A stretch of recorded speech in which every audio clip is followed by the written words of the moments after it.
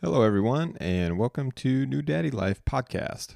This is Bill. I am your host, and this is the show where we discuss pregnancy and what that's like from a male perspective.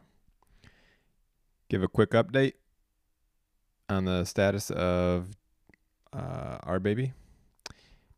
Olivia is now the size of a box of Forrest Gump's box of chocolates. And Jessica is 33 weeks and 2 days. So we've got 7 weeks to go. And the baby is now 17 inches and 4.25 pounds, roughly. I'm using an app. It's called What to Expect. It's a very popular book. And they've created an app for your phone. So I use that to kind of guide me along the pregnancy, give some tips on what to expect, how the baby is developing, and it's pretty interesting actually. So we've only got about 7 weeks left until Olivia is born. Things are getting pretty serious. Jessica is feeling a bit more tired than usual. She's feeling a bit more sluggish. We still go for walks, but they're getting shorter. She gets out of breath pretty quick. But other than that, she's doing well. She's eating not a crazy amount, actually.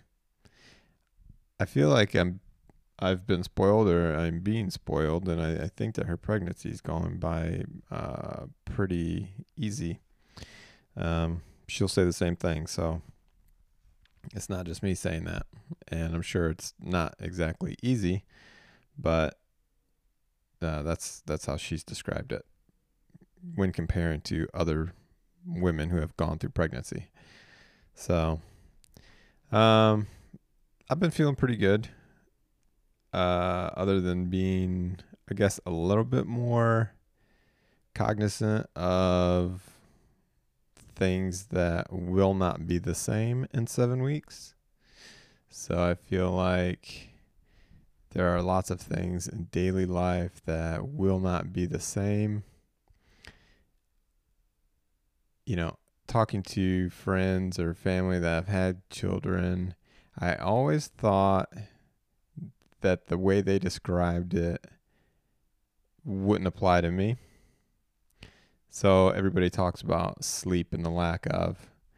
And I just always thought, nah, you know what? I'll get it. We'll get our sleep in.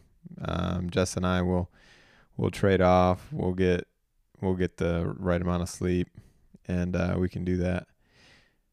But man, it just seems like from everybody, they always talk about the lack of sleep and that there's nothing you can do about it. So that's starting to concern me because, well, shoot, how can so many people be wrong, right? But so that's one aspect that I'm starting to worry about. Doctor appointments, we haven't had too many so far. We've only been in the doctor's office maybe twice.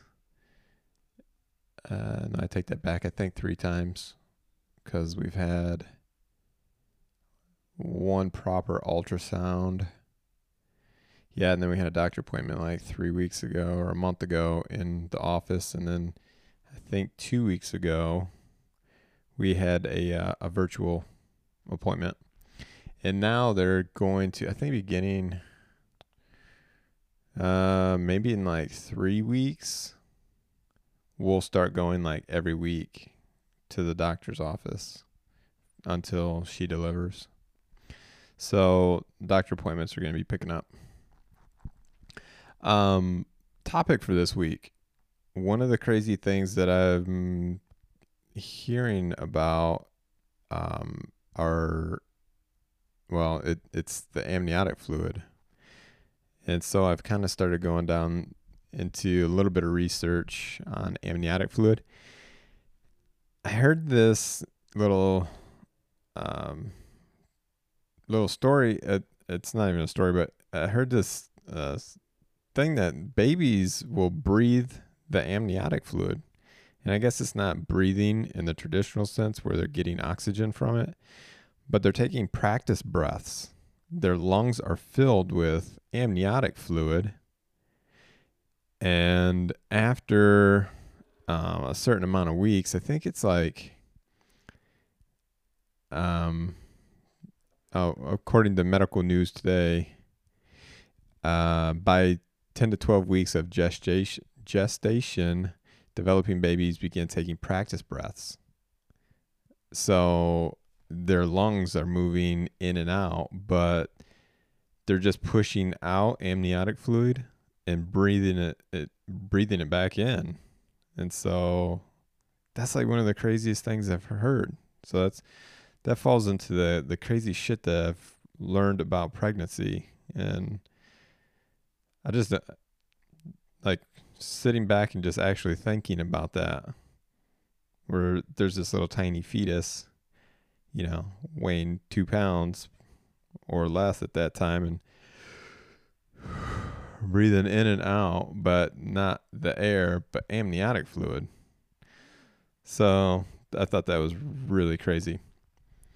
So then I started looking into amniotic fluid, and it has like this kind of, I don't know, kind of like a connotation around it that is kind of sterile. It's just some sort of fluid to help cushion the baby and protect it and everything. And it is at first, until about week 20 or 22, when the majority of the amniotic fluid is baby urine. So the baby eventually, it starts peeing, and it's filling the amniotic sac with its urine. And so that's kind of a gross thought, like very gross. So, when that sac bursts, and all that fluid comes out, I guess you can think of that most of that is your baby pee. So that was an interesting tidbit that I came across. Yeah. So I think that's about it for the crazy shit that I've learned this week. I wanted to try to do one of these about once a week, and I think I can still achieve that. I fell off last week. It's been a couple weeks since I even got the equipment and started thinking about this podcast, but yeah, I think in future episodes, be talking more about real things like maybe even finances, how we're setting things up around the house. That reminds me. So Jess and I just got a family bank account, which is kind of a big step for us. So we have a family bank account for all the baby items that we'll be needing. So that's good. Creating like a little family here, which is fun. She had a baby shower. Let's see, like 3 weeks, maybe 2 weeks ago, up at her parents' place, and they're all super generous. Got tons of clothes. We've got the car seat. We've got an extra base for my truck, so we don't have to screw around the bases. The car seat just clips in and out, so we can keep the baby in the car seat, clip it into the other vehicle. The car seat also clips into the stroller, which seems like it'll be really helpful. and simple. So that's one of the keys to, for me at least, is to try to keep these products and, I don't know, I guess keep them as simple as possible. That way we're not, I feel like there's going to be just a lot of chaos anyways, and to keep things as simple as possible and help, I guess, save your nerves for other things that are more important. I'd rather not stress out about trying to, mess around with a stroller or a car seat. So that's a good feature to have, that car seat that clips into everything.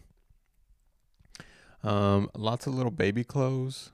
I don't understand why a baby needs so many clothes, but we will find out. Oh, one of the other things that I've learned too is, so the newborn sizes, like newborn clothes size, I think they're only made for maybe up to 8 pounds. So if you have a baby that's already, if your wife or girlfriend or whatever delivers at 8 pounds, um, there's no point of even getting newborn clothes. They're not going to fit. You might as well just go into the 0 to 3 month range. So I don't know. I think the odds are pretty good that they'll grow out of newborn clothes relatively quickly, even if you go full term. So don't expect to use a whole lot of those, although we have a lot of them now from the baby shower, and she has another baby shower for down here, around our house with my side of the family and her friends, this weekend. So I'm sure we'll be getting more clothes. I'm glad that I freed up that closet for little baby Olivia.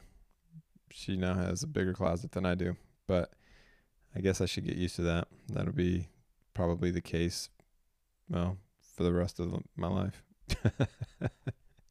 She's always going to have more clothes. I think that's it for now. So I will wrap this up. I'll keep it nice and short. And next episode, we'll give another update and probably something relating to another crazy thing that I've learned, some new products, things like that. So thanks for joining. Bye.